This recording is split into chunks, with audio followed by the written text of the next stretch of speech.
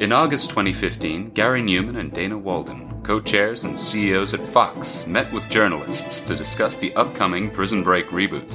When questioned about the reasoning behind rebooting this particular show, Walden remarked that people are still interested in these characters, and she was right. Prison Break remains one of the most successful library shows on Netflix. What is it about these properties that make them so ripe for being remade? A cynic might argue that it's the result of a tired system relying on fond nostalgia to gather as much cash as possible from a sinking ship. But what if it were something more? What if there was some intangible quality that couldn't be quantified? This show is about the search for that essence. This is Still Interested for Curio.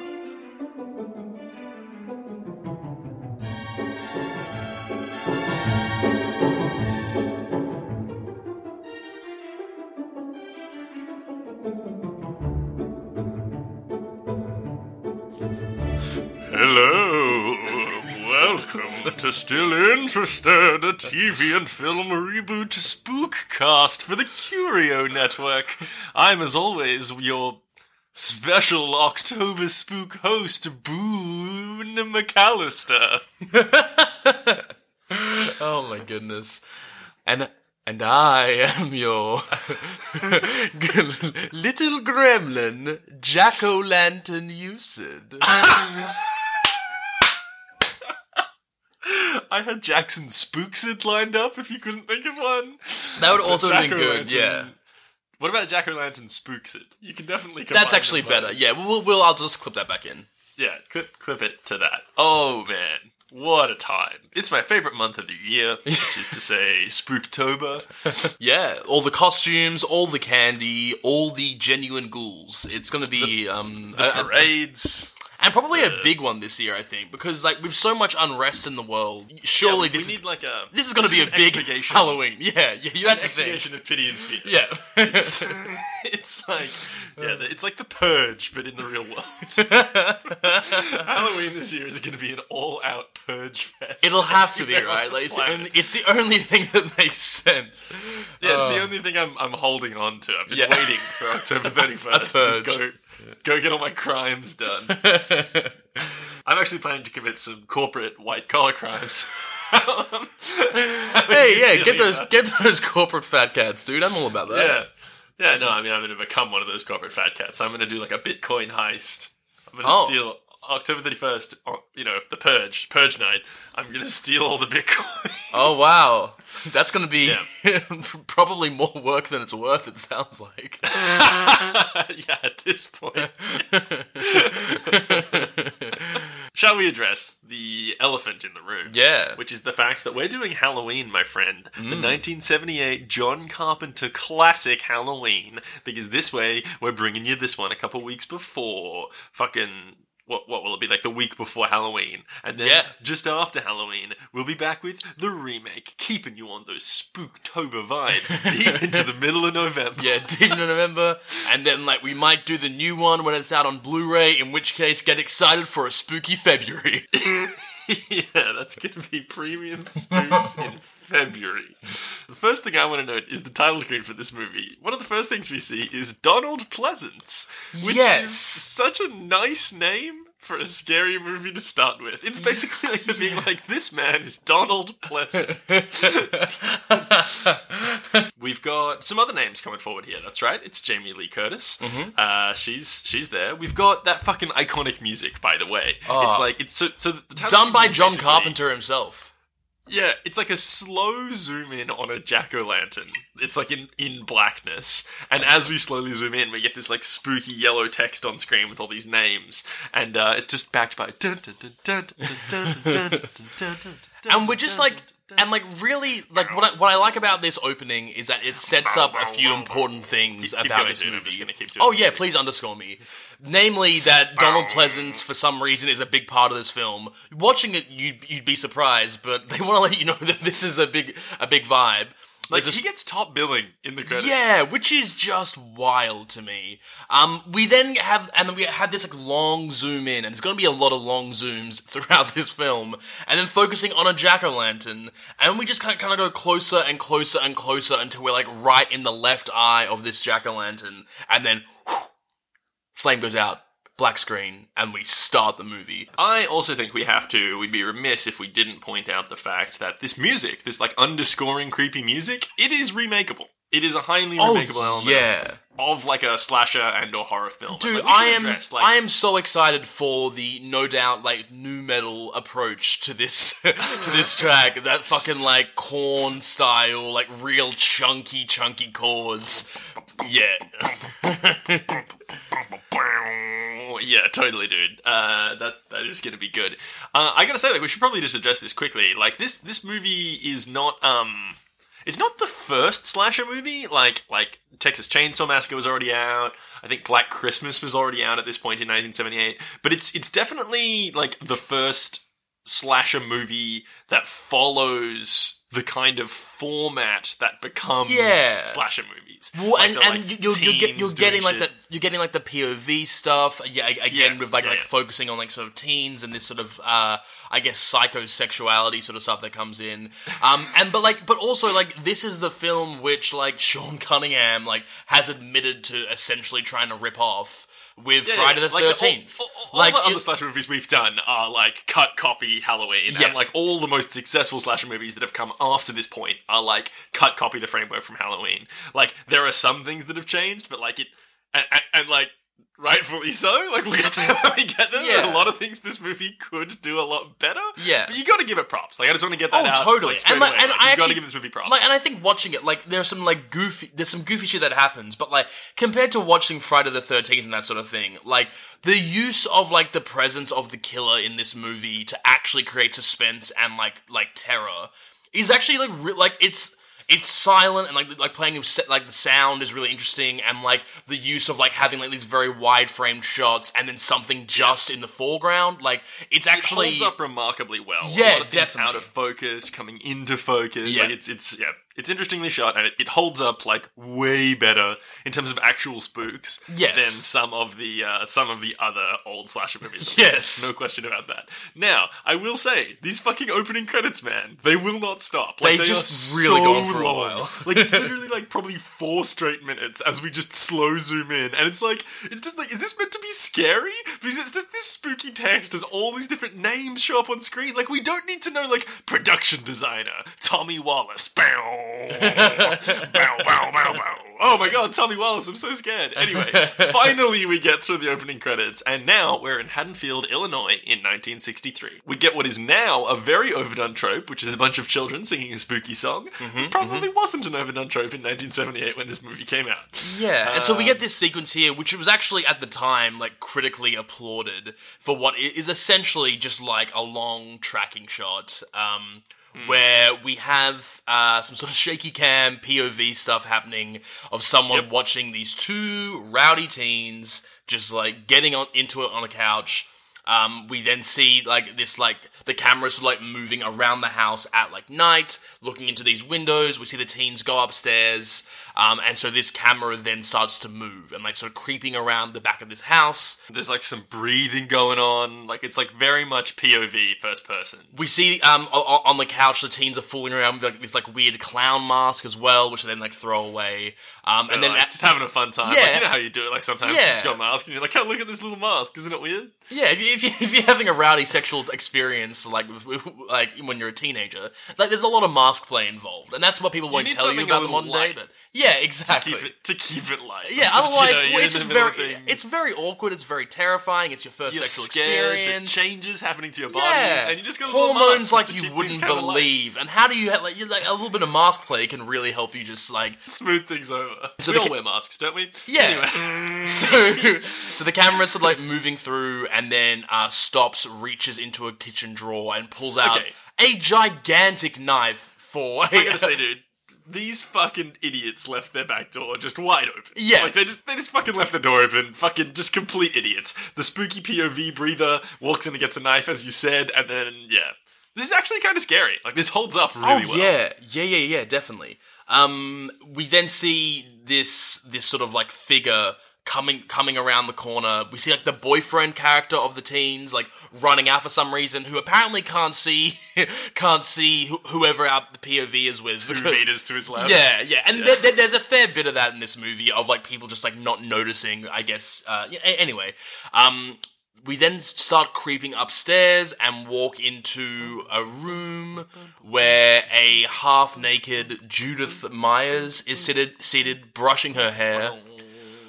On the way in, the figure reaches down and like grabs the little clown mask thing. Yeah. Puts it on, and so we're now looking at what's going on through these little clown masks. I know. It's like the whole scene now just becomes like 2 tiny little dots of it's light. so Because wild. we're looking through this clown mask. We then see Judith turn around and scream, being like, "Michael, what are you doing?" And then this Michael just starts stabbing her to death. Like, just like stabbing again and again and again and again. Now, 2 things here that I want to say. Firstly, LVP to Judith Myers and the other guy for leaving their house open, and also LVP to this actress, unfortunately. Yeah, look, it's not a great role. Not a great role for her. Like, she literally just goes like, what, and then just falls over. Yeah. It looks so bad. And like their insistence on showing like her breasts after she's dead to show the wounds. Yep. It's literally like, so through the camera, because the camera has this clown mask on it, right? So it's just seeing these 2 tiny little points of light, and it kind of looks like they're like artfully obscuring her breasts, like while she's lying down on the ground. But then like the camera shifts a little bit just to make sure they're in the yeah. But also because of that, you're then just seeing like the red paint that is the blood, like just like splattered on her chest, and you're like, all right, well that's really pulling me out of any sort of belief in her being dead.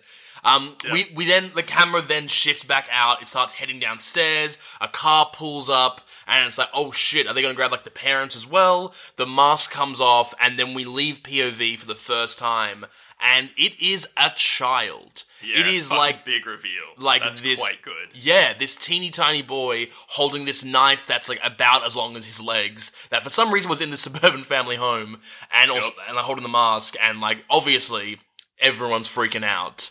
Yeah, I mean, like, what a cool way to open a movie. Like, that's actually very cool. It's like, you see this spooky horror thing that hasn't been done before, and then, boom, it's a child. Like, big reveal. Which is why I bring to this Halloween franchise, Jackson, a new, let's say a tool. A new little metric, which I'm calling spook rating, which is where we're going to rate the spooks on a fucking A to F scale. And this one, right off the bat, this whole opening scene gets a spook rating B+ for me. Ooh. And here's why. Built very nicely, very cool elements to it. Didn't think the execution of the actual murder was very good. So it loses a few points there. Not perfect, but B+. See, I'd bump you down to a B- because while I think there was some good setup and like the reveal is definitely fun, I do think that like there isn't actually like and we'll get into this, but this is the only slashing we're gonna get for a little while. Given that the film gives us this and then is like, and now wait for the next one. It does, I think, diminish it a little bit. So I would bump it down to like a B-.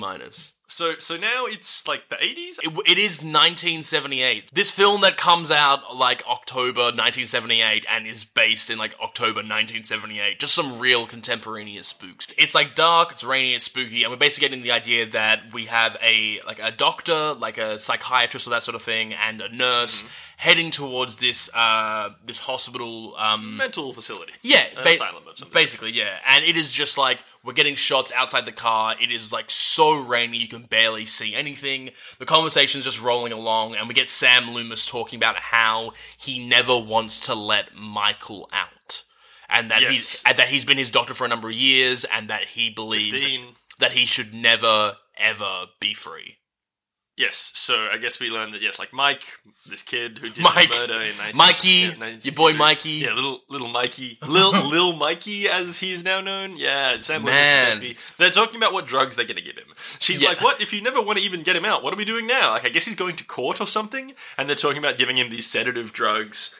And then they pull up there, but you guessed it, something spooky happens. There are a bunch of patients all over the place. Like, they literally pull up on, like, the lawn of the place that they're going, the psychiatric facility, and there's just all these dudes, like, wearing, like, I don't know, like, gowns, like, hospital gowns, just, like, walking around on the lawn. And the nurse is like, I didn't think they let them out at night and in the rain. And Sam Loomis is like, oh, fuck. And he, like, gets up and, like, he's like, stay in the car. And he, like, runs over to the gate and he starts talking to someone. And then we're back in the car with the nurse, and then a musical sting, which, by the way, fucking sick. It's a thing that keeps coming back in this movie. Yeah, we get like a cool sting as we see, like, very quickly, like, a blurry figure jump on the roof of the car, like, walk across the roof of the car and grab the nurse by the face and just kind of, like, fuck with her. Yeah, like breaking through the glass window. And I feel like this movie also sets up this trope that, like, breaking glass is really fun.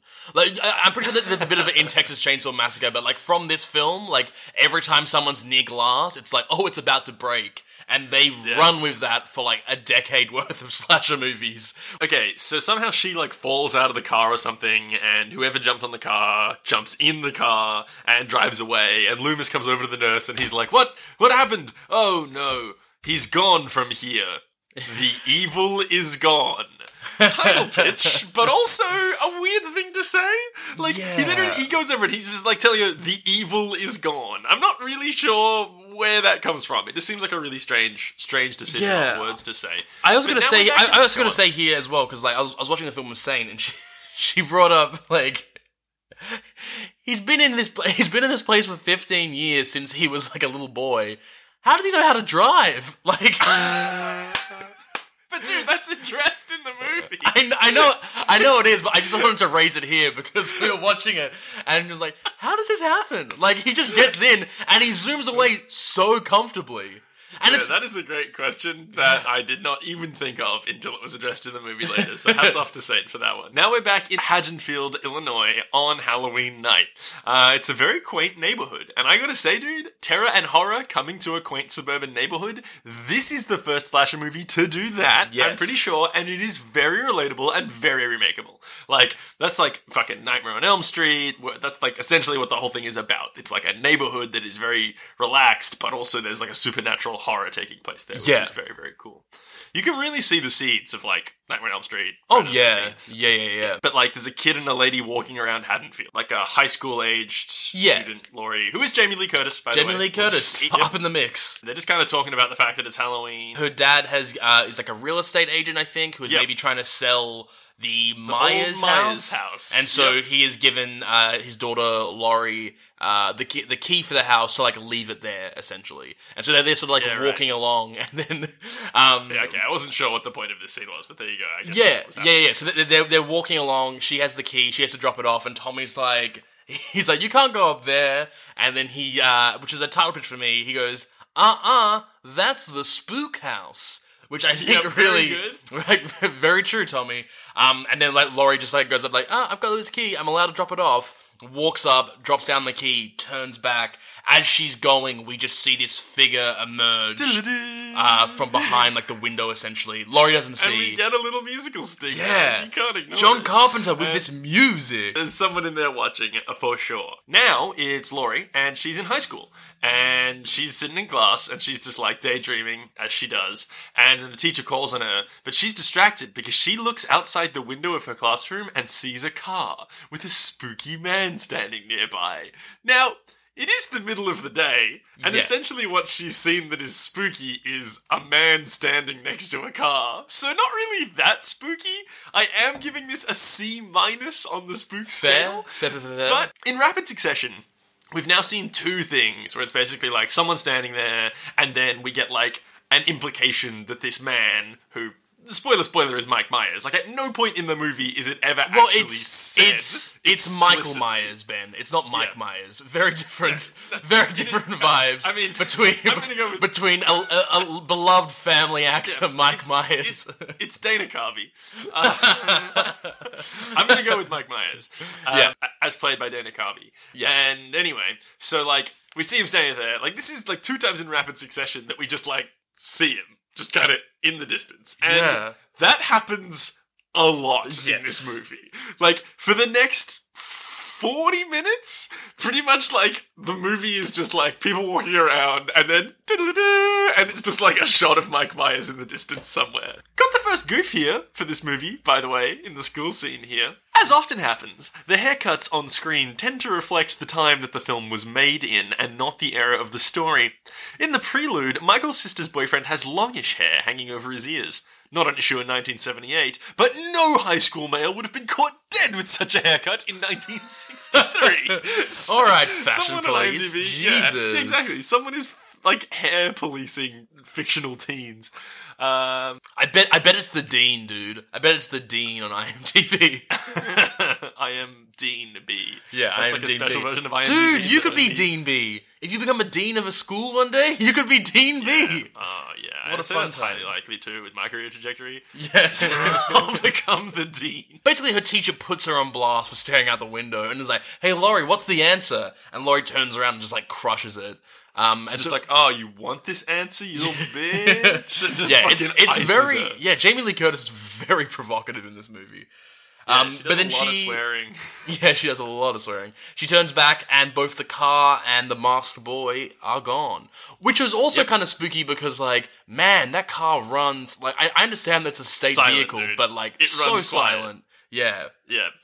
Okay, so now we're hanging out with Tommy, who's the little kid from before, and he's at school, and it looks like some schoolboy hazing is occurring, but fuck do these kids suck at it. Yeah, It's they're just kind of literally like, three- boogeyman, boogie, and he's like, no, don't Literally. tell me about the boogeyman. Dude, but they're not even telling you about the boogeyman. Like, the bullying that we're seeing is Tommy standing there. 3 kids are standing around him in a semicircle, literally just chanting, boogeyman, boogeyman. It's like, what is this? And then they're like, he's gonna get you, he's gonna get you, he's gonna get you. Like, it's so stupid. And these kids get an LVP for me, just for not knowing how to bully.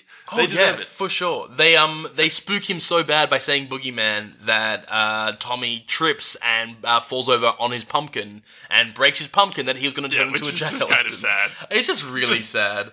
She just, like, crushes the pumpkin under his body. Oh, We- no.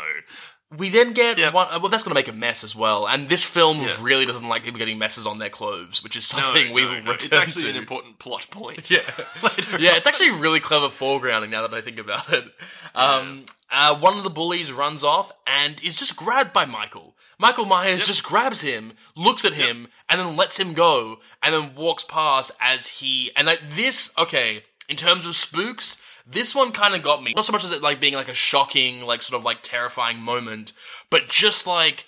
We have Tommy walking now, like heading home, walking through the school, as Michael Myers from a distance is like there, walking, following him, getting into his car, and then like driving past, like at walking speed, just like driving past and watching Tommy as he walks. And I think like for this era, like late 70s, like we're getting into like the 80s now, we're getting into this Stranger sense that Danger. like, yeah, Stranger Danger, like you get like the whole like Jacob Wetterling stuff and like the whole, all that Stranger Things sort of, that whole vibe of like home is no longer safe and that there are people out there that can hurt you.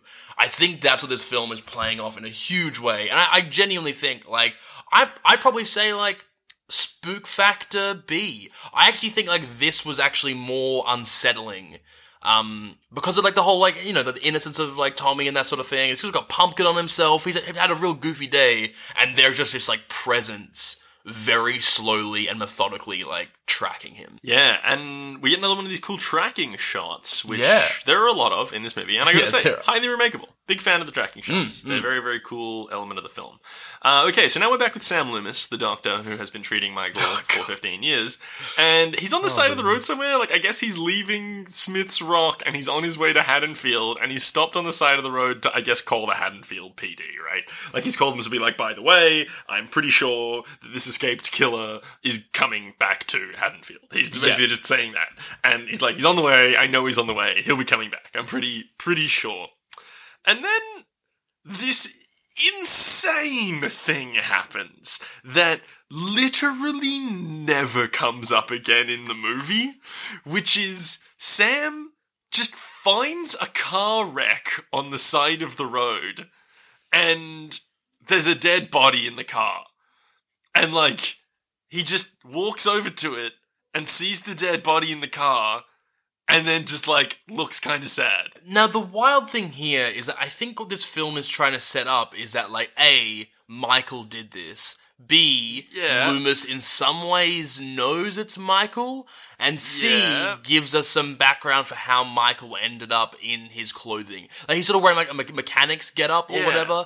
And, like, as we, like, zoom out of here, we see another body that's just been, like, left naked around the side, essentially. Like, that's been stabbed. But it's He a just really strange happens to have moment. stopped Yeah. right here Yeah. where this car is. Well, it's and, like, almost like the film is setting up Sam Loomis as this brilliant, almost like detective. Like, he understands Michael in such a. It's like, almost like a Hannibal Lecter type thing, except for the Yeah. fact that he's so He's his nemesis. impotent. Like, Loomis is so impotent and just, like, spends the whole film being like, hey, won't someone believe me? Oh, jeez. He's just and, like, lurking. He does a lot of lurking. And no, I would say this actually. I wouldn't say he's impotent. I would say he is restrained. Because Yes. he has options that he chooses not to Yes. employ at various points throughout the movie. Like, he has, like, different tools he could use to get Michael. Yeah. And he just, like, he's just determined to, like, do it himself. He's like, it's like this arch nemesis thing where he's like, I gotta bring him in. Well, Me, like, Sam Loomis. surely there's gonna be, like, surely, like, from the hospital where Michael escaped from, surely there's, like, local police officers checking that out that can then call Haddonfield and be like, it's not just this crazy dude, we're also cop. Like, there are so many things that could have been done. Yeah, he just won't, like, but I'm pretty sure, like, when he's talking to the people at the hospital before this scene, which I guess we just kind of skipped, where that's where they talk about how someone must have given him driving lessons.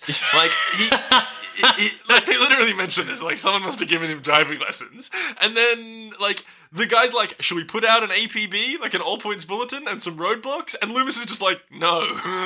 And just leaves. Like, he doesn't want them to help him. He, like, then he calls the cops, and, like, he finds these dead bodies in the car, and he's just like, And then that's literally it. Like, it's never addressed again. But now we're back with the girls in Haddonfield. And when I say back with the girls, we're meeting the rest of the girls. We got Laurie and Linda and Annie, her two friends. They're walking Three through the gals just school. living it up in the late 70s. Just having a great time. Late 70s gals in suburban Illinois. Just really, you know, talking about boys, talking about school, talking about fashion, just gabbing away.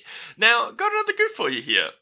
The scene that shows Laurie, Annie, and Linda walking home from school starts with them walking from a school with outside lockers, but Jackson, schools with inclement weather, such as Illinois, do not have outside lockers. So you know what?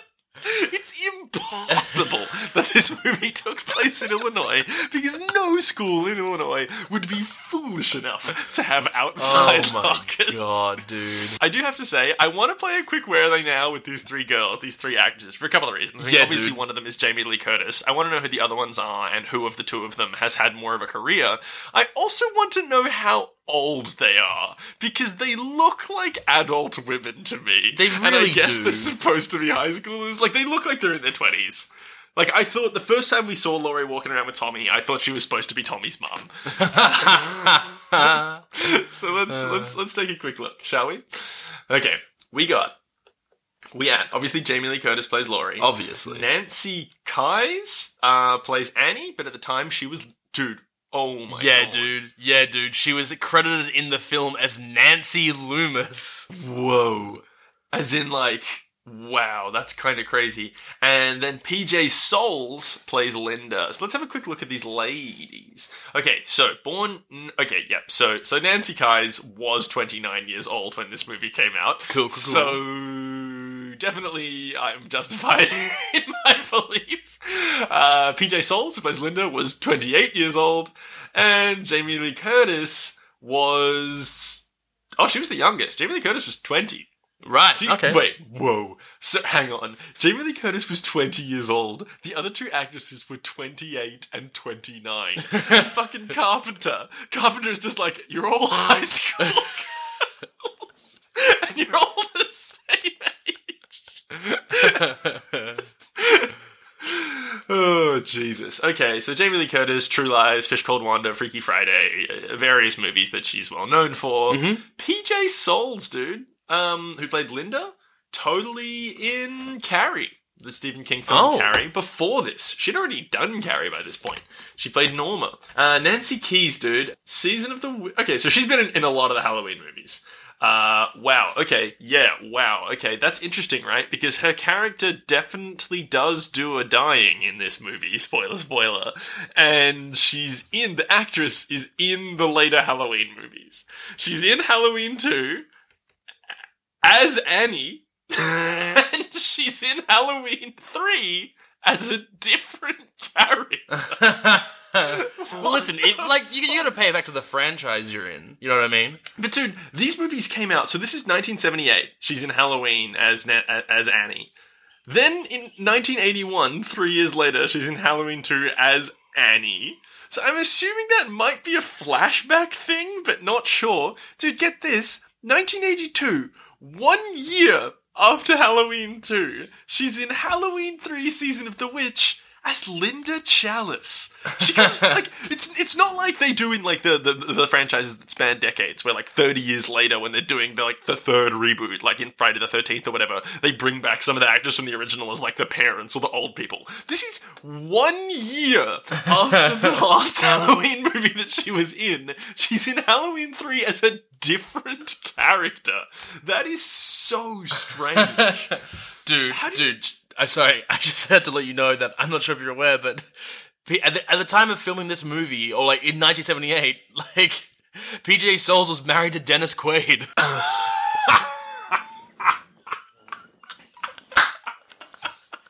At the time of filming? I mean, she got married in 1978, so like probably. Oh wow, she totally is married to Dennis Quaid. Good for her. Yeah. They're no longer. Look, it ended in 1983, so, you know, what are you going to do about that? C'est la vie, say the old folks. Yeah. Okay, yeah, so they're walking around, and we quickly see that Annie is kind of like the loudmouth, like, she's, you know, up for getting into trouble and having antics. Like, she's definitely the most, like, out there and outgoing of them. And, like, the spooky car drives by, like, the state vehicle that Michael stole. Like, we know this, of course, these people don't know it yet. And they're all kind of, like, spooked by the car. But then Annie, being Annie, just, like, yells something at them, like, hey, speed kills, you know? And, like, the car just, like, immediately stops in the road. Then he just drives away again. Yeah. Like, he stops and he's like, why are you one of those fucking teens? And then just drives off again. Now, I will say this movie has to start moving faster. Like, I'm enjoying it so far, but like, literally all we have seen so far is 5 random people have strained interactions with a distant man in a spooky car. Like, I mean, that's most films today, dude, to be honest. I actually wanted to throw an MVP to Laurie here, because like, as they're talking about what they're going to do tonight, and like, Linda's like, oh, I'm going to have sex with this guy, and Annie's like, I'm just gonna like, because they're all babysitters essentially. It's the Babysitters Club. Yeah. But they're talking about all this sort of stuff, and then like Laurie's just kind of like, oh shit, I forgot my chemistry book, and is genuinely really bummed about it. And I think, you know, like, for having a continued commitment to studying and like bettering herself and just trying education, to be, education, that sort of thing. I think that's a really empowering message. Knowledge is power, kids. Keep that in mind. So I threw an MVP for that. So yeah, the girls are all playing silly buggers tonight and not doing their jobs. That's what we quickly learn. Mm-hmm. Like, Linda's like, so, Annie, shall I come over to the house that you're babysitting at with Bob? And Laurie's like, I'm babysitting and doing my homework. And then they break and agree to meet up later, I guess is what happens. Loudmouth Annie and Laurie keep walking around, and Annie's like digging into her book bag and like not looking at the road ahead of them, and Laurie sees this incredibly brazen spooky man just standing in the middle of the sidewalk staring at them in broad daylight. He's so brazen, and she's like, whoa, and like by the time she looked back over to where she just saw him, like, he's disappeared, and she assumes he's gone like behind the hedge, and she tells Annie, and Annie's got fucking balls of steel. Yeah, because dude. Annie's like, what? No, fuck that. And just walks over to the hedge and looks around and is like, there's nobody here. Annie goes into her house, and then Laurie bumps into her dad, who is Sheriff Brackett, as she's taking her solo spooky walk the last stretch of the way home. She bumps into Sheriff Brackett, and she's like, sorry, Mr. Brackett. And he's like, don't worry about it. And everyone gets like, it's like one spook a year or something like that, or like one spook on this. Everyone gets like a good spook on this. He says something like bullshit that's right. about He's that. like, it's Halloween. Everyone deserves a good spook. Yeah. He's like, Yeah. So she's walking the rest of the way home, and she hears like some what sound kind of like screams, and she's like, huh? And she like gets mildly spooked, and then goes to investigate, and realizes it's just some neighbor kids trick-or-treating, and they're not screaming, they're laughing, because they're at the house next door having a good time getting candy.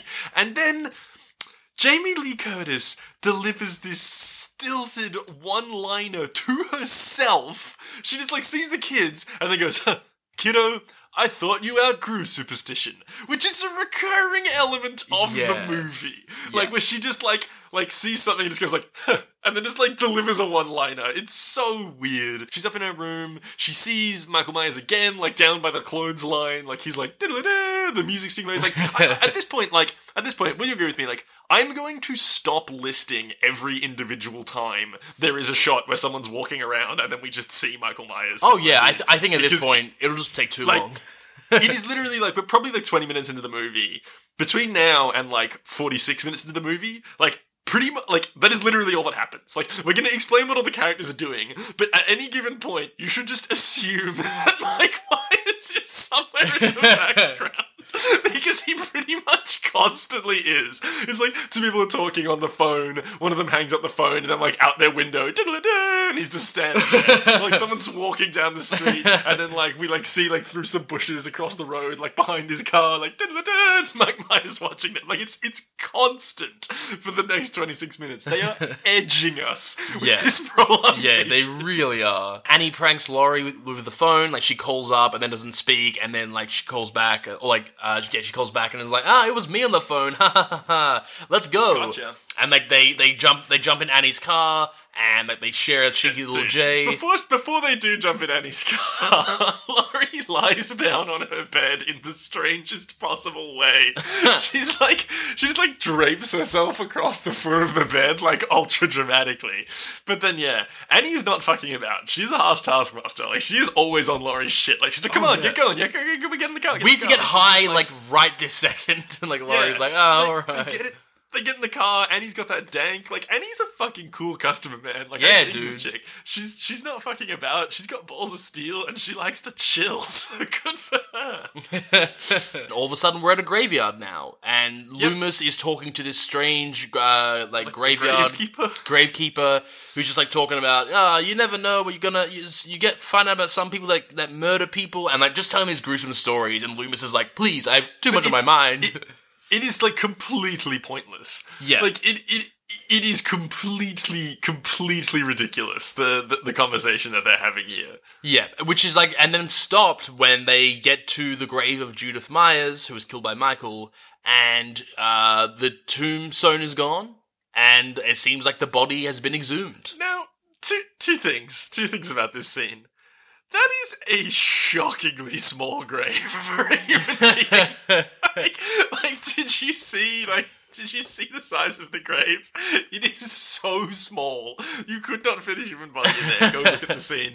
And two, he just assumes it's kids. Like, he just assumes it's children. Damn kids. Digging up bodies again. Playing with those bones. They love those bones. Oh, dude, he's Jesus. literally like, those rowdy teens doing grave robbing.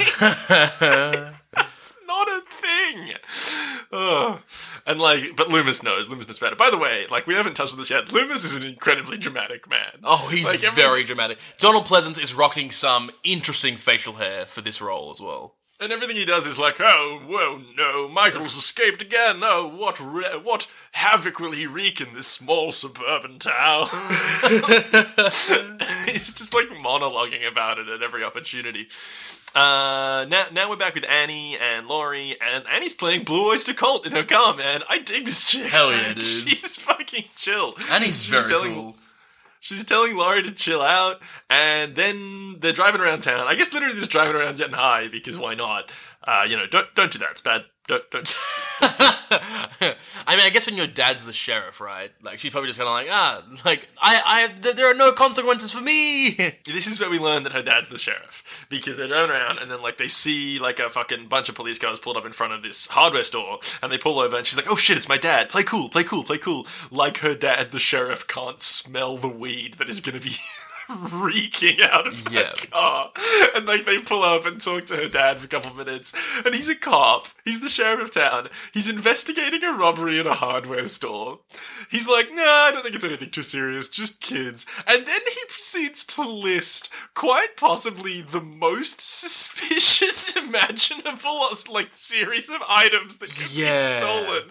He's like, oh, it's just some masks, rope, and knives. That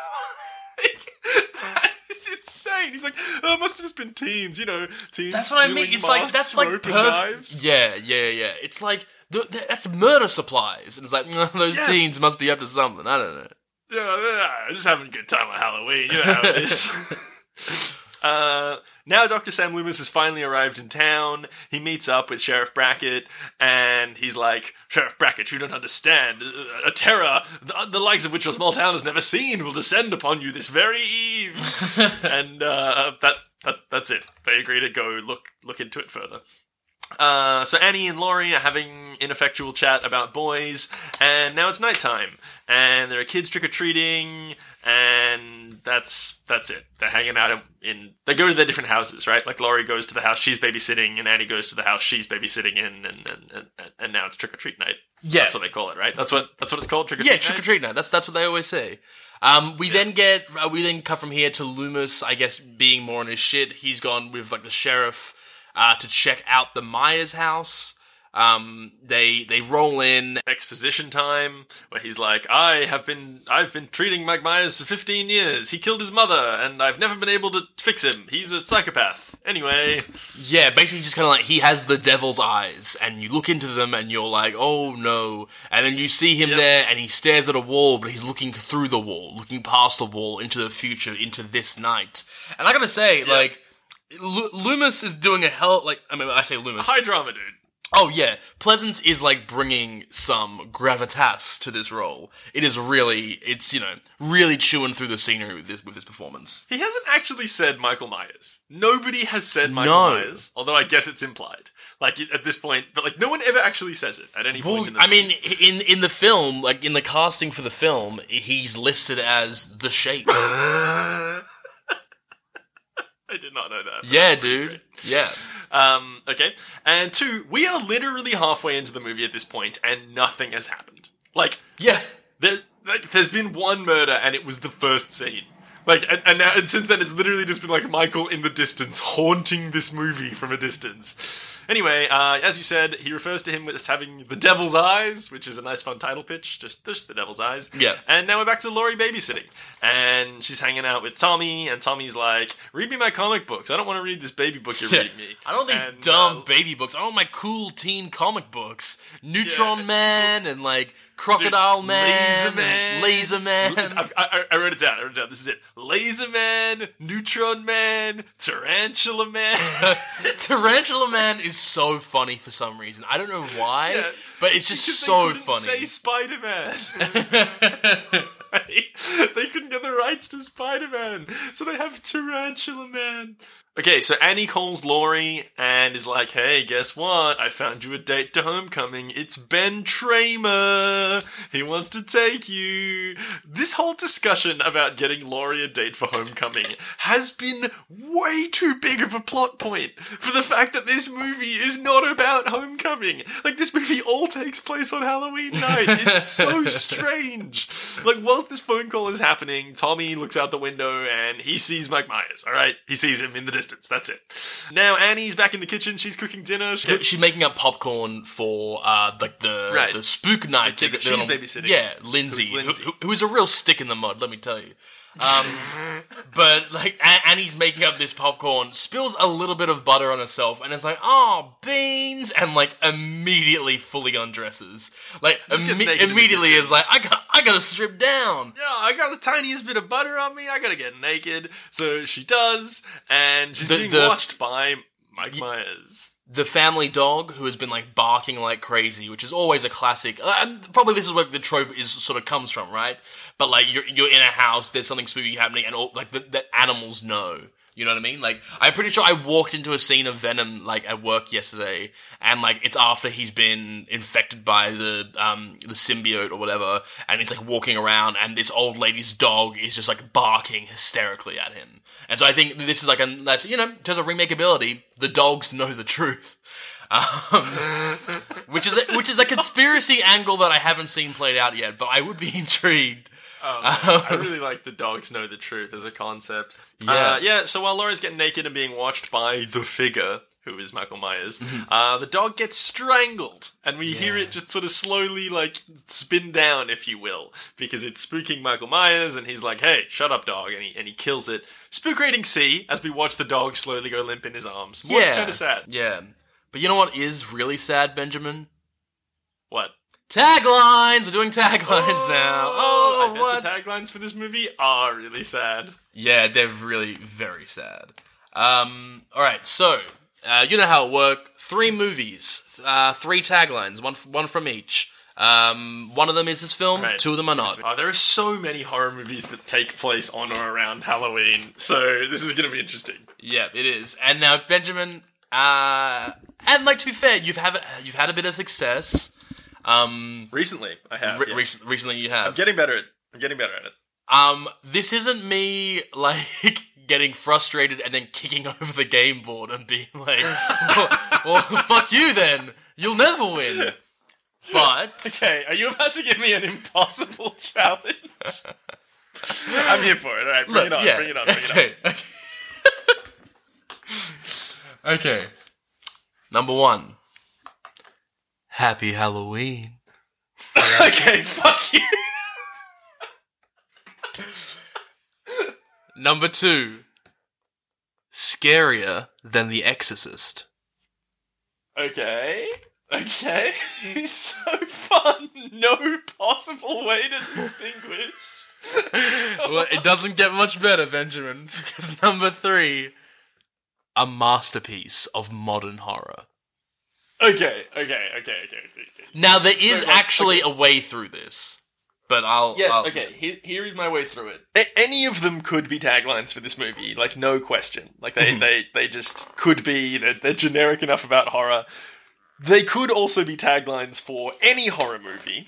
Pretty much. Like, a lot of different horror movies could be described by those. I'm pretty confident in saying the second one isn't The Exorcist, because that would be pretty weird. The tagline for The Exorcist was scarier than The Exorcist. It'd be kind of strange. It's a very sort of, like, cyclical thing. Like, you're sitting in there, you're like, this movie's scarier than this movie is. This movie's scarier than itself. Yeah. So I'm pretty sure tagline number 2 is not from The Exorcist, so that's where I'm at. Here is why it's number 1, Jackson. Here is why it's Happy Halloween. Let me tell you. Because if it is not, I am going to be more disappointed in the producers of a movie than I have ever been in my life. Because, like, you're going to sit down and write taglines for this horror movie. Like, you can come up with, like, thousands of them.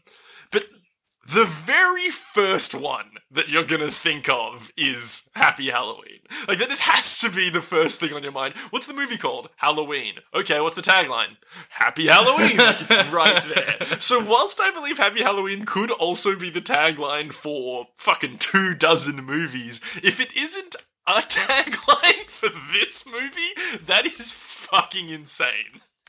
Well, Benjamin, yeah, you're correct. Happy Halloween is a tagline for this movie. What are the rest of them, Jackson? I have to know. I have to know what the rest of them are. Now, this is one of the reasons why I veered away from a more balanced approach, I guess. Just because I'm just going to read them out. Obviously, one of the 10 taglines has already been spoken about. Oh my god, there are 10. Dip into the other 9. And it also actually, I think, sets up the theme for these taglines as well. Number 1. The trick was to stay alive.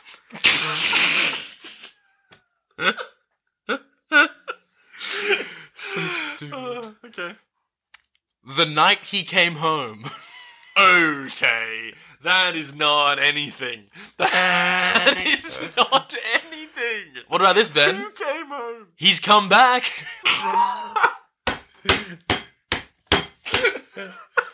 And then this one, and That's the tagline for the sequel. He's come back. You can't make he's come back the tagline for the first movie in a franchise. now, Benjamin, this one is stylized, and I will be following the stylization as written. The night he came home. What? So it's the same as the last one, just with the capitalization? Yep. But don't worry, Benjamin, because this one, he came home for Halloween. Oh my god, is Halloween capitalized? Yeah, it is. Oh man, Now, this one I actually quite like. He came home for Halloween is not a thing. Yeah. It's not like coming home for Christmas. That's what I Like mean. that fucking concept from culture. Just being like, oh, I gotta get home for Halloween. It's my favorite night of the year. Everyone is entitled to one good scare. Okay, that's pretty good, actually. It's pretty good. like I think it does. It's concerning for the movie, though, in a way, because it's being like, don't worry, you get your ticket and you'll be entitled to one good Everyone scare. gets one the rest good of the scare. rest of them are like middling to mediocre at best, but there's one really good scare in there. You get one good one. Now, Benjamin, this one sort of hurts. Trick or treat, ... or die. Oh my god. You're fucking with me. That is not one of them. Which as a third option to be like, well, let me tell you, you can take a trick, you can take a treat, or you can die. Or you can die. That is what you would do if you were coming up with a parody of like a horror movie set on Halloween, based on this franchise. I cannot believe that is an actual thing. Okay, go on. The last original one is just let's celebrate the horror, which is just a strange thing to put on a film. Not something you'd celebrate. Let's go back to Tommy and Laurie hanging out, watching The Thing. But Tommy is spooked by Richie, the boy from school, and his shit-heel friends, because he's a big idiot. And he's like, the boogeyman's gonna get me, isn't he? Isn't the boogeyman coming? And Laurie's like, don't be a dumbo, there's no boogeyman, and I'll kill him if he does come. Now Annie's in the... Laurie's she's really confident as well. She's like, really "Alright, very I'll kill certain him." that she'll murder anyone that comes in the house tonight. And then, now we're back with Annie, who is in the laundry house. Like, the Yeah. laundromat is, like, outside the house. It's like a little outhouse for laundry. Yeah. So she walks, like, through the backyard into the little laundry house, and, like, Mike Myers is there. He's, like, watching her through the window. And at this point, you're like, okay, we're about 50 minutes into this 90-minute movie. Like, there's gonna be a killing here. Like, for sure. Like, she's going out, she's isolated, she's half naked. That is the number one giveaway for these movies. She's, like, doing her clothes in the laundry room. She gets locked in the laundry room somehow, like, by herself. She's just, like, trapped there. And I'm like, alright, this is gonna be good. Like, there's gonna be a murder here. It's gonna happen. The murder does not happen for, like, another 10 minutes of screen time. Yes. Like, it is literally like she's locked in the laundry room, and like she's caught, like the phone starts ringing in the house, she can hear it, and she's like, oh, that must be Paul, who I guess is her boyfriend. She cares so much about Paul all of a sudden, even though I don't think he's been mentioned up until now. And like, she's like, Lindsay, pick up the phone, that's Paul. Lindsay picks up the phone, and it is indeed Paul, and he's like, go get Annie for me, will ya? And Lindsay's like, okay. So she runs down to the laundry house, opens it, so Annie's no longer stuck in there, and you're like, oh, she's gonna be dead. Like, she's gonna walk in and find a dead body. No, Annie's just stuck trying to climb out the window. She got stuck in the window. She's like, hey, Lindsay, And she's like, pull my leg, like, so I can, like, get out of this. And, like, she, like, very gently tugs at her leg, and Annie's like, oh, thank God. Like, and is able to, like, then pull herself through. Like, it's absurd. Crisis averted. She gets out of the laundry room, walks back into the house, picks up the phone and calls Paul. That whole laundry room dalliance literally was for no reason other than to just, like, continue building this edging of suspense. So Annie walks over and drops off Lindsay with Tommy and Laurie, basically being like, I'm gonna go fuck, Linda's gonna come over, Yeah. she's gonna fuck, so look after the kids because we're all gonna go fuck. she's like, I'm gonna go get Paul. He's gonna come back to Lindsay's house and fuck me. So we're gonna do that. I gotta say, dude, I like this chick's thinking. She's smooth. She's a cool customer. She knows how to get what she wants. So Yeah. she gets an MVP from me. MVP for Annie for me here. Annie then goes to head out. She's going to drive over to Paul. She goes there, tries the car, and then is like, oh, obviously, like, the car keys, like, the car's locked. So she then, like, goes back inside, finds the car keys, comes back out. Dude, this movie is becoming a parody of itself, because there are now, like, 5 continuous minutes of shots of Annie just walking around whistling to herself. Just, like, whistling a tune. Yeah, she's, like, singing a love song for Paul. She grabs the keys, comes back, opens the car door without unlocking it, which I was like, I'm actually very into that as, like, a clever little, like nod thing. And that, like, wow. Because that is clever. Yeah, like, because, like, and basically, surprise, surprise, Michael's in the car. So she tries to open it before, he's in it, he's locked from the inside, he opens it, she comes back, doesn't even, like, and because you wouldn't, you just, it'd be so easy to just, like, forget about it, open the car door, it's like, oh, it's open, get in, and then he just, like, strangles her to death. In, like, what is a long strangulation scene as well. Yeah, and Annie keeps fighting it, to her credit. Like, she's trying to blow the horn on the car, like, to raise attention for the fact that she's being strangled to death in the car. So, like, good for her for, like, fighting it out, but she does get straight up killed. Now, for this spook, I gotta give it a D for how long it took to get here. Like, I applaud the effort at trying to build the tension, but it's just too long. It just takes too long. But B for the actual kill. The strangling and, like, her trying to blow the horn actually kind of scary. Which was nice. And it does also the thing. It's important because it sets up that in this town on Halloween, doesn't matter how much noise you make, no one will possibly help you. Like, that's why the most famous tagline for this movie was, "In Halloween, no one can hear you scream." Yeah. Love it, Benjamin. Oh, the other thing that was scary about the scene is, like, she's whistling, she's singing a song for Paul, she gets in the car, and she just hears the whistle that she's been making. Like, she doesn't make the whistle, she just, like, hears it. She's like, what? Did someone just whistle my tune? But it is Mike, and then he kills her. So that was cool. I actually quite like that. Yeah. Mike has a real, like, sense of theatre. Like, he really does. He's very theatrical. Like, we'll come back to that. Yeah, we will. Now Laurie's hanging out with both Tommy and Lindsay, right? Because Annie left Lindsay with her to go get Paul, who we never actually meet, by the way. I don't think Paul's in the movie. Paul's just like this figure on the phone.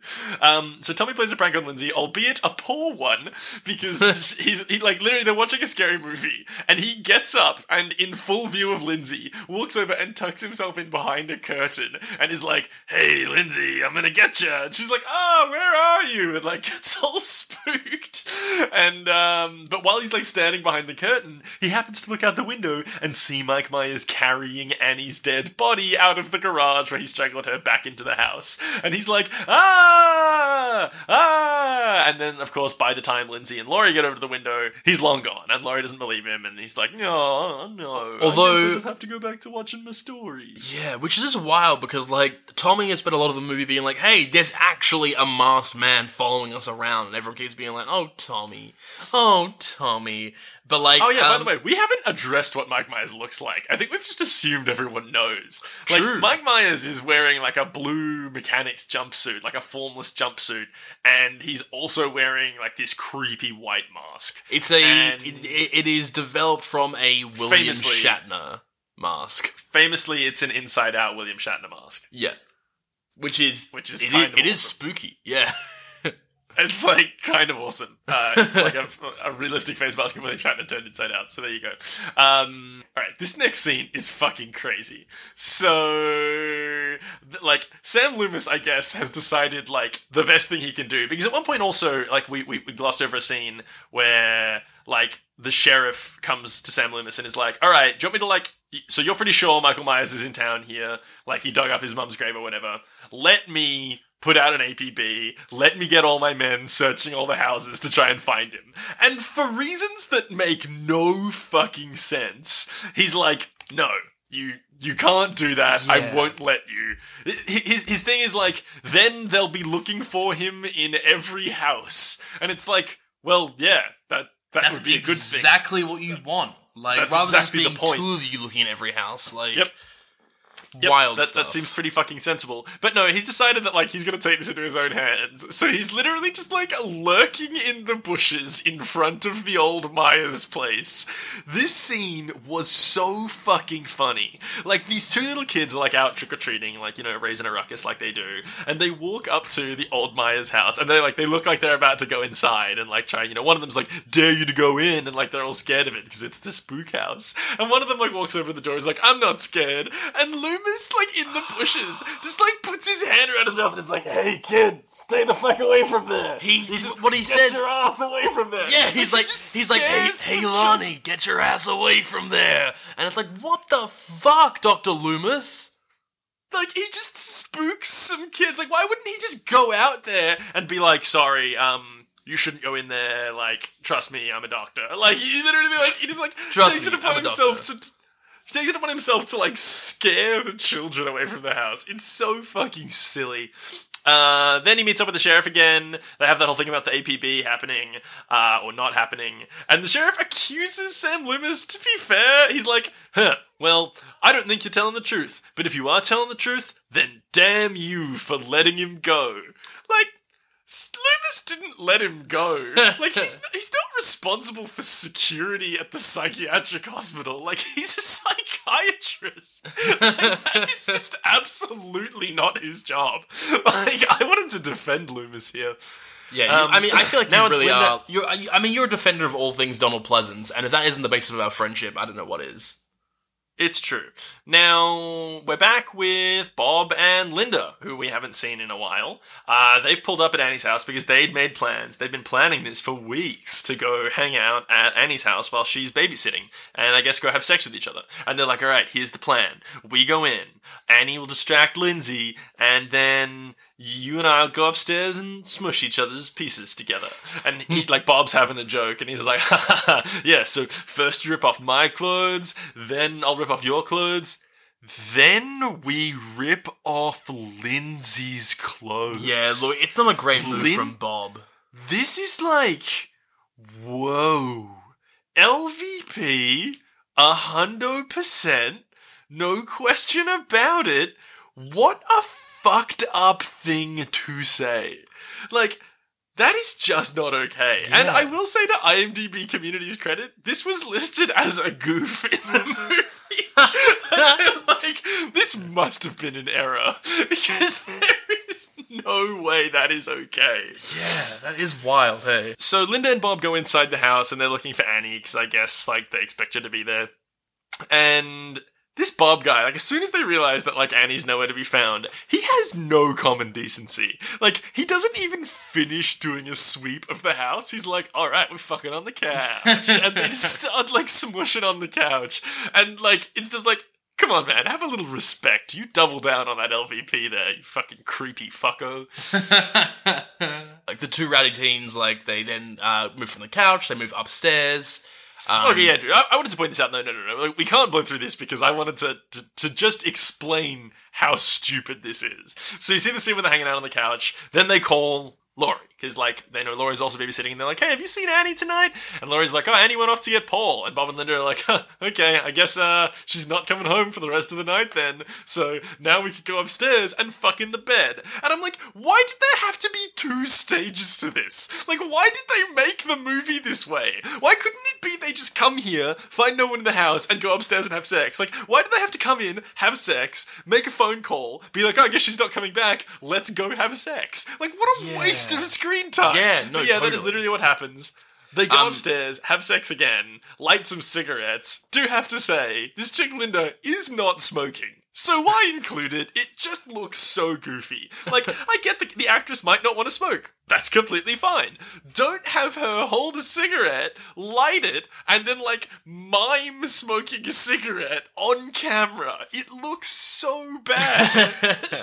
We get some, like, sort of, like, conversation there where, like, she's sort of like, do you want a beer? And he's like, yeah. And she's like, do you only say yeah? And he's like, yeah. And then she's like, well, go on, get me a beer then. And he's like, I thought you were. And she's like, go on. And, like, kicks him out. So Bob goes downstairs to, like, grab some beers. And then as he's down there, it's all a bit spooky. Like, the back door's open. He's just kind of like, fuck off, who's here? And, like, very brazenly going around, like, being like, I'm not scared of you punks. Like, it's Halloween. Nothing could scare me on Halloween.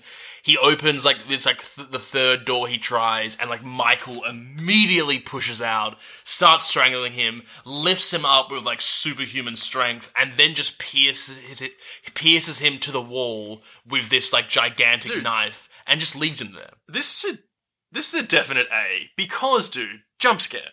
Like, this is one of the first jump scares, and you gotta say, dude, like, you have to give it to them. This is more like a prize. Like, highly remakeable.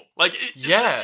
Highly remakeable, so much so that it has, been passed off as all you need to make a horror movie for decades. Yeah. Shitty horror movies have been built around the principle of, we don't have any plot, we don't have any build-up, it's just jump scares. But, this was, a real, genuine jump scare. He's down there and he opens the door and it's BAM! Mike Myers is there and he pins him to the wall. Definite spook factor, definite remakeability point on the jump scares. Gotta give it to him. 100% for sure. Now, at this point, I will say, I was actually planning 2 games for this movie. I was planning, spook ratings and also gore ratings, but there has just been none. No gore whatsoever. I hadn't actually seen this movie before, so I wasn't actually sure how non-gory it was compared to slashes that come later. But I guess that is, a thing that developed with the genre. Well, yeah, I think, and with Friday the 13th and that sort of thing now, well, we want to do the exact same movie again, but how do we make it better? Oh, more naked women and more violence and gore. And that's what's triple down on the gore. Yes. Yeah, pretty much. Michael Myers now plays some real silly prank. buggers, yeah. He does play a prank, is the thing. So, firstly, you just got to address it, because it's kind of one of the rules of the show. Pranks, always remakeable. Always I know if remakeable. there are pranks. We 100%. love pranks. But, dude, he's got such a sense of humor. He puts a sheet over his body, and he takes Bob's glasses and puts them on over the sheet, so it, looks like it's Bob, kind of, even though that would be a fucking crazy thing for Bob to do. He would surely just wear the glasses under the sheet. So it's a ghost costume with, holes for eyes. You would just wear the glasses underneath, right? No, he puts the glasses on over the top, so he's a glasses ghost. Also, it is to be assumed, unless Michael needs those glasses, he cannot see very well. Wearing Bob's prescription glasses. So he goes up and just stands in the doorway, wearing these glasses, and Linda's Bob, that's a fun costume. Where's my beer? And he's just standing there, and she's like, oh, Bob, you're so silly. At which point she gets up after getting a little frustrated with him because he's just standing there and says, oh, well, this is going nowhere, which I do agree with. It's a sentiment that reflects this movie pretty well. So title pitch for sure. Just considering how long it's taken to get to here where people are actually getting killed. Because literally, we should explain, it's literally 50 minutes of nothing and then everything happens in the last half hour. She gets up to make a phone call. She calls Laurie, I guess, just to be hi, I'm hanging out, me and Bob, isn't this cool? And then Michael sneaks up behind her and starts strangling her with the phone cord, garroting her, whilst she's on the phone to Laurie. And so Laurie's just hearing her, she thinks it's Annie. Yeah, and she's like, oh, is this you, Annie? I heard your famous breathing, now I'm hearing your famous squealing. And, it's very clearly the sound of someone being strangled to death. Yeah, she's like, is this a joke? And then she says, I'll kill you if this is a joke. Which is really, timing, you know what I mean? Yeah, and also just a real overreaction. Just a real overreaction. So, yeah, we listen to Linda die. Laurie's like, oh, how weird, but I guess she, decides to go investigate because she's kind of spooked. So she goes and visits the kids. If you will allow me, it's been long enough that I really, really, really want to know where these kids are now, what they're doing. So I'm just going to quickly pull them up. Okay, so Lindsay was played by what looks like it would be read as Kyle Richards, Kyle Richards, and Tommy is played by Brian Andrews. Let's find out. Kyle Egan Richards. Looks like this is her biggest role, by the looks of things. She was in The Watcher in the Woods 2 years later. She was on ER. She was in 21 episodes of ER, so good for her. Man, it seems like a lot of people end up having been on ER. Oh, okay. She was also in Little House on the Prairie. Oh, that's 20 fun. episodes. Good for her. Yeah. All right. She's had a bit of a career. She's done some things. Dude. She is a main cast member on The Real Housewives of Beverly Hills. No fucking way. Oh. So she's probably very well known. Oh, I've seen fucking advertisements of her and shit like that. Kyle Richards. Wow. Yep. Okay. So she's famous. She's famous as hell. Yep. Known for Little House on the Prairie and The Real Housewives of Beverly Hills. Those are some different things. Hey, in 2014, she was in The Hungover Games. Yeah, very good. Brian Andrews, who played the boy Tommy, was in Days of Our Lives. So, oh hell good for yeah, him. Tommy. Yep, he definitely was in Days of Our Lives a little bit. He's still acting. 2015, he's in a movie called Sky Harbor. 2014, he was in Lazarus Apocalypse. Ooh, that sounds good. Yeah, but I think, man, that's wild that this girl ended up being fucking one of the Real Housewives. Hang on. Thomas Doyle, the character, originally played by Brian Andrews and later by Paul Rudd in Halloween: The Curse of Michael Myers? The Rudd?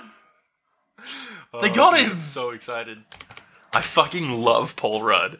He's so likable. Halloween 6, The Curse of Michael Myers, is a 1995 slasher film.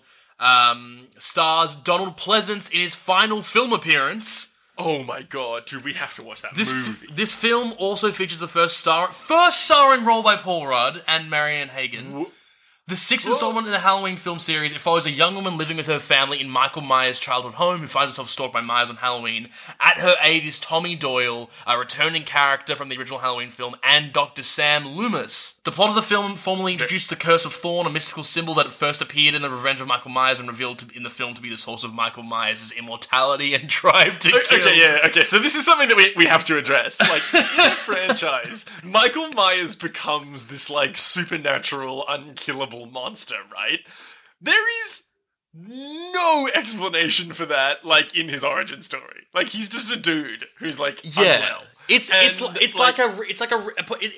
point of remakeability later on, and we'll get to it. But like with Friday the 13th, for example, like you go through this movie being like spooky but not supernatural, and then at the end it's like but actually very supernatural, and it starts bringing in all these like demonic elements that are just like not foreshadowed at all. But we'll get to them when we get there. Sorry, dude, I'm kind of distracted from this Paul Rudd thing by the fact that Kyle Richards from The Real Housewives is related to the Rothschild family. Oh my god. I'm not fucking kidding you. Nicola Olivia Rothschild is her niece. So, like, if you don't know what the Rothschilds are, you can check out my blog, truth-newworldorador-rothschild.blogspot.com. Okay, back to the movie. So Sam Loomis is a fucking lunatic. He's literally still just standing in the bushes near the Myers house, and he literally only now just sees the car. Like, assumedly the car has been in the same place all night, because, like, Michael's just been hanging out on this one street where these few babysitting houses are. But Loomis looks over and is like, oh, there's the car. And he just walks over to the car and he's like, okay, here it is. So now Laurie's going outside. She's heading over to the house Annie was babysitting at to go check on Bob or Linda or Annie. I guess she's just like, oh, why aren't any of them answering my calls? And guess what? They're all dead. So, like, this is the thing that I want to briefly discuss. Probably the weirdest thing about this movie compared to like some of the movies that draw from it and come later. The main victims, like the main group of teens who are the victim of the slasher, have no interaction or discussion about the killer. Like, think Friday the 13th, think Nightmare on Elm Street. It's like a bunch of teens getting together like, there's this guy, he's coming after us, we have to work together to stop him. Like, there is absolutely none of that. Yeah. And none of them even, like, see or interact with the killer at all until they're being murdered by him. And the whole story about the killer's backstory, with, like, Loomis and the cops, literally happens in a separate room. The characters do not meet until literally the final shot of the film. Like, we're approaching the end game. Loomis and the cop have not interacted about Michael Myers or at all with any of the teens. But and also, like, Loomis is presented as the hero of the film. Like, I think, like, to an extent, yes. But as in, like, in terms of, like, the marketing and, like, that sort of thing, like, it's his. It's bizarre in that, like, because the amount of screen time he gets comparative to Laurie, who has, like, most of it, it's just so bizarre to be, like, this figure that's, like, so passive and outside of what's happening to then just rock up at the end. It's really, really strange. Yeah, it's Loomis Ex Machina. And so, okay, now, alright, she goes into the house, she goes up into the bedroom, and dude, Mike Myers has fucking style. He's laid Annie out dead on the bed. Judith Myers' tombstone is at the head of the bed. He's hung Bob upside down in the wardrobe and stuffed Linda into another cupboard. And Laurie just finds all this and freaks out. Like, dude, A+ spookery for the sense of theatre. Also, a villain with a sense of theatre is highly remakeable. Oh, That's definitely. something Freddy Krueger has in spades. Oh, dude, the and something Joker? that, Like, come on. Yeah. Yeah, this movie invented the Joker in 1978. Okay, so Exactly. the final spook chase begins because Laurie heads outside, she sees all this spooky shit, she freaks out from this A-plus spook. And, like, Mike Myers comes out and, like, slashes her with a knife, but, like, kind of misses her and just gets her shirt. And She gets flips spooked down and a pair of falls down the stairs. stairs.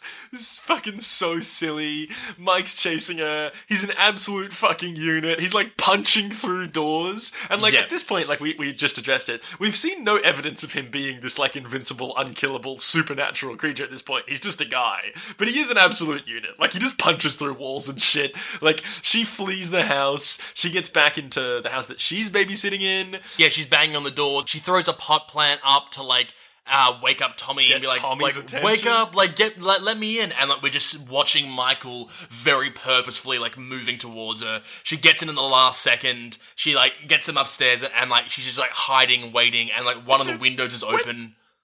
What I want to know is, how did Tommy become so unconcerned all of a sudden? Like, he Yeah. was so scared of the boogeyman, and now all of a sudden he's just like, what are you talking about? Why do you... Yeah, right, there's no man chasing you, and then he just goes back to bed. And she just, like, sits down in the living room by herself, doesn't call the cops, doesn't do anything. She just, like, sits down in the living room. Mike Myers somehow gets into the house, and she just ices him with a knitting needle. Like, she just fucking bang in the throat, like one of her knitting needles. So, like, fucking well done, Laurie. Sure. I had an LVP here for Loomis because he still hasn't figured anything out. Like this is like he's like still like we're watching Michael like tearing into like the final like element of this fight, and it's only now that he's like sort of like coming in and realizing what's going on. It's just absurd. We assume Mike Myers is dead. He's lying on the ground, just looking kind of dead, but you know. He's probably not dead. And now, like, Loomis is back at it. Like, he's out there. He runs into Sheriff Brackett, and he's like, "There's the car! He's around somewhere! We gotta find him!" And, like, just starts, like, you know, looking for him still. Of course, Michael Myers is not dead. So, fucking, like, she goes and gets the kids, and she's like, "Don't worry, guys. I killed him." And, like, as she's talking to the kids about the fact that she killed him, he's coming up the stairs behind, and they're like, "Look," and she's like, "Ah!" And she, like, fucking locks the kids in their bedroom.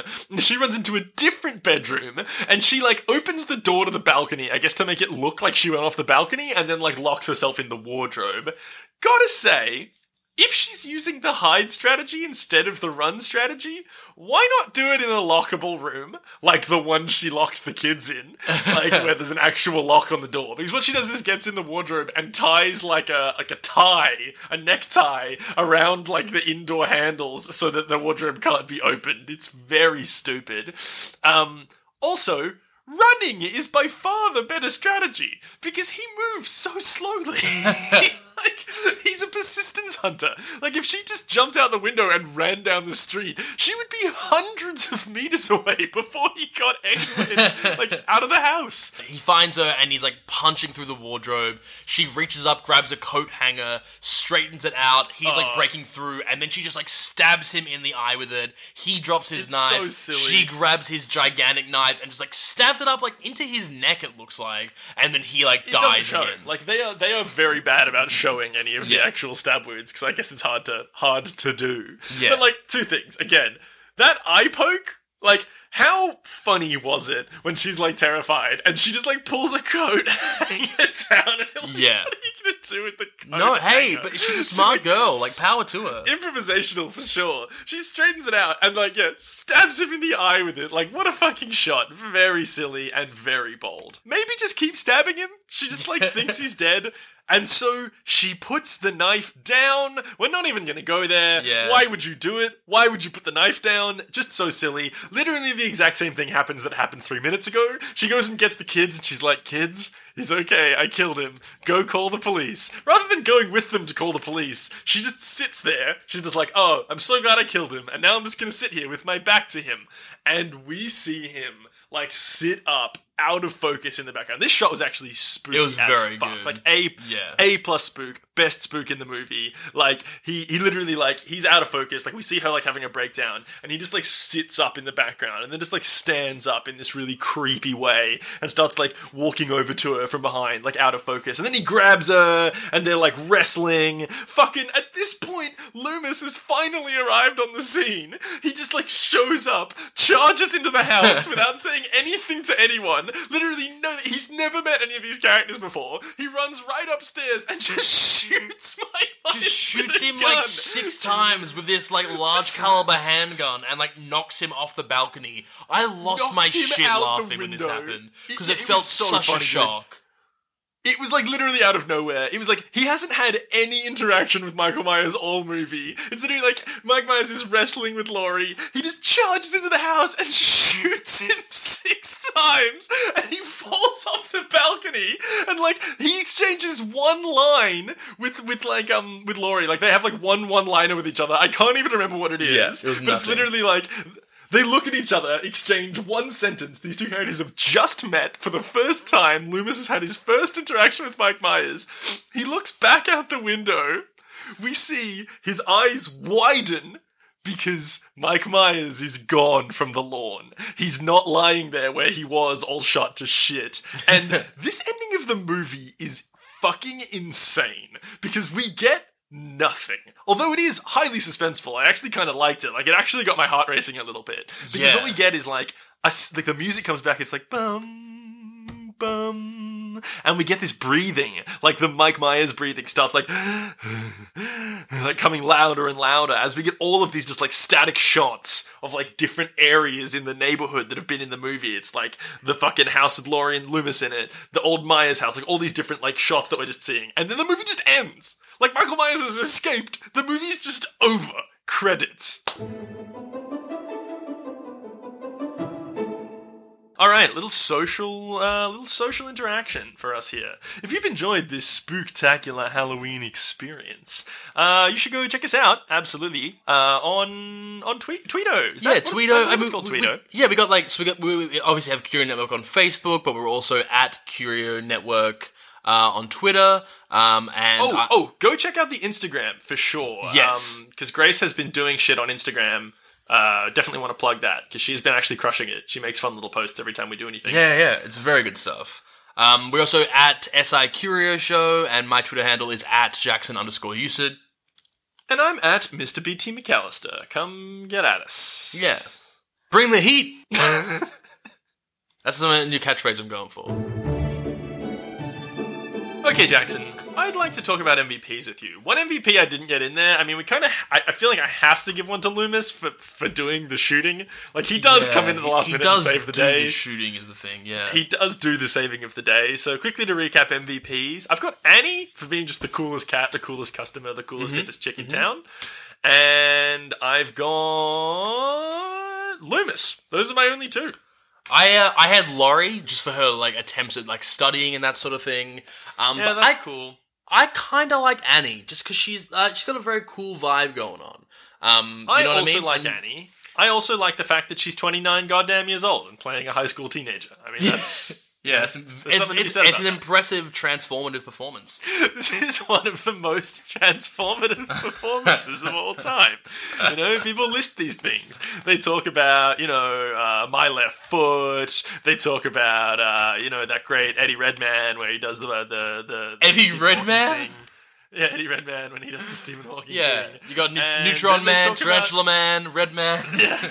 He's really good at acting. They talk about Nancy Kyes as a high school girl at age 29. So I think MVP do. for sure. I'm glad we're agreed on that. Bust into my LVPs. Like I actually have one for Lindsay, for Kyle Richards, because not what sort of person you want to be within a spooky film. Like, just, very uninvolved, just wanting to watch her movies, while Annie is potentially getting, shot to death. And then I actually had an MVP for Loomis, because it just took him so long to figure out what was happening. Well, who'd you have? I've got Judith Myers for leaving the fucking door open, and also the actress who played Judith Myers in a double nomination. Yeah. I've got the kids for just sucking at bullying. Boogeyman, boogeyman, boogeyman. And I've got Bob for having no human decency and also saying that awful, awful thing about Lindsay. Those are my Bob. three. It's Bob. It's Bob. It's Bob. It's Bob. It's got to be Bob. It is Bob. It is Bob. Here's the thing, Ben. I know that it's Bob, but what I do want to know is, do you have any trivia for me? I think I can break some out for you. Let me just hang on. Hang on. Let me. I took notes throughout the movie with things that I figured out myself. Yeah, trivia that I knew about already before I even watched it. Yeah, very, very good. This is insane. John Carpenter considered the hiring of Jamie Lee Curtis as the ultimate tribute to Alfred Hitchcock, who had given her mother, Janet Leigh, legendary status in Psycho. So, like, he literally hired her as a nod to the movies.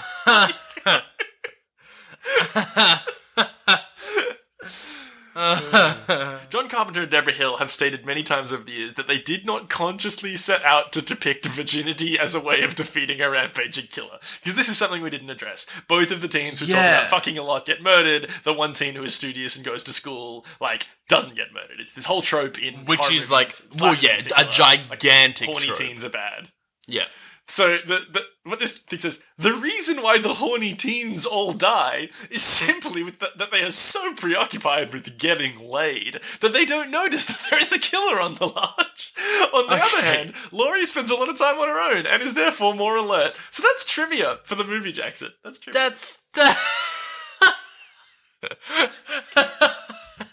They're too horned up to see the murderous man in the mask. This might explain some of the things we didn't address, which are the sort of just like the perplexing number of like just close-ups on Jamie Lee Curtis as she just kind of whimpers. Like this happened a lot in the movie. Like I guess this is the way she was portraying the fear. Like it would literally, she'd just be like, yeah. And this might explain some of those shots. As the film was shot out of sequence, John Carpenter created a fear meter so that Jamie Lee Curtis would know what level of terror she should be exhibiting. It's like behind the camera, he's just standing there with like a cardboard fear It's meter. A 6! Like, more fear, Jamie! It's a 6! More fear!